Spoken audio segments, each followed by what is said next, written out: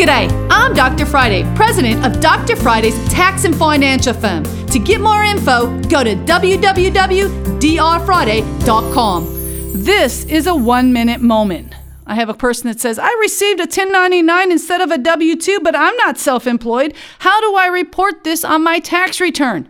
Well, sounds like misclassification if you're not self-employed. A 1099 would be for individuals that are operating their own business or being paid in that situation. So if you're consulting or something like that, you are considered self-employed. An employee is someone that receives a W-2 where deductions have come out of your check.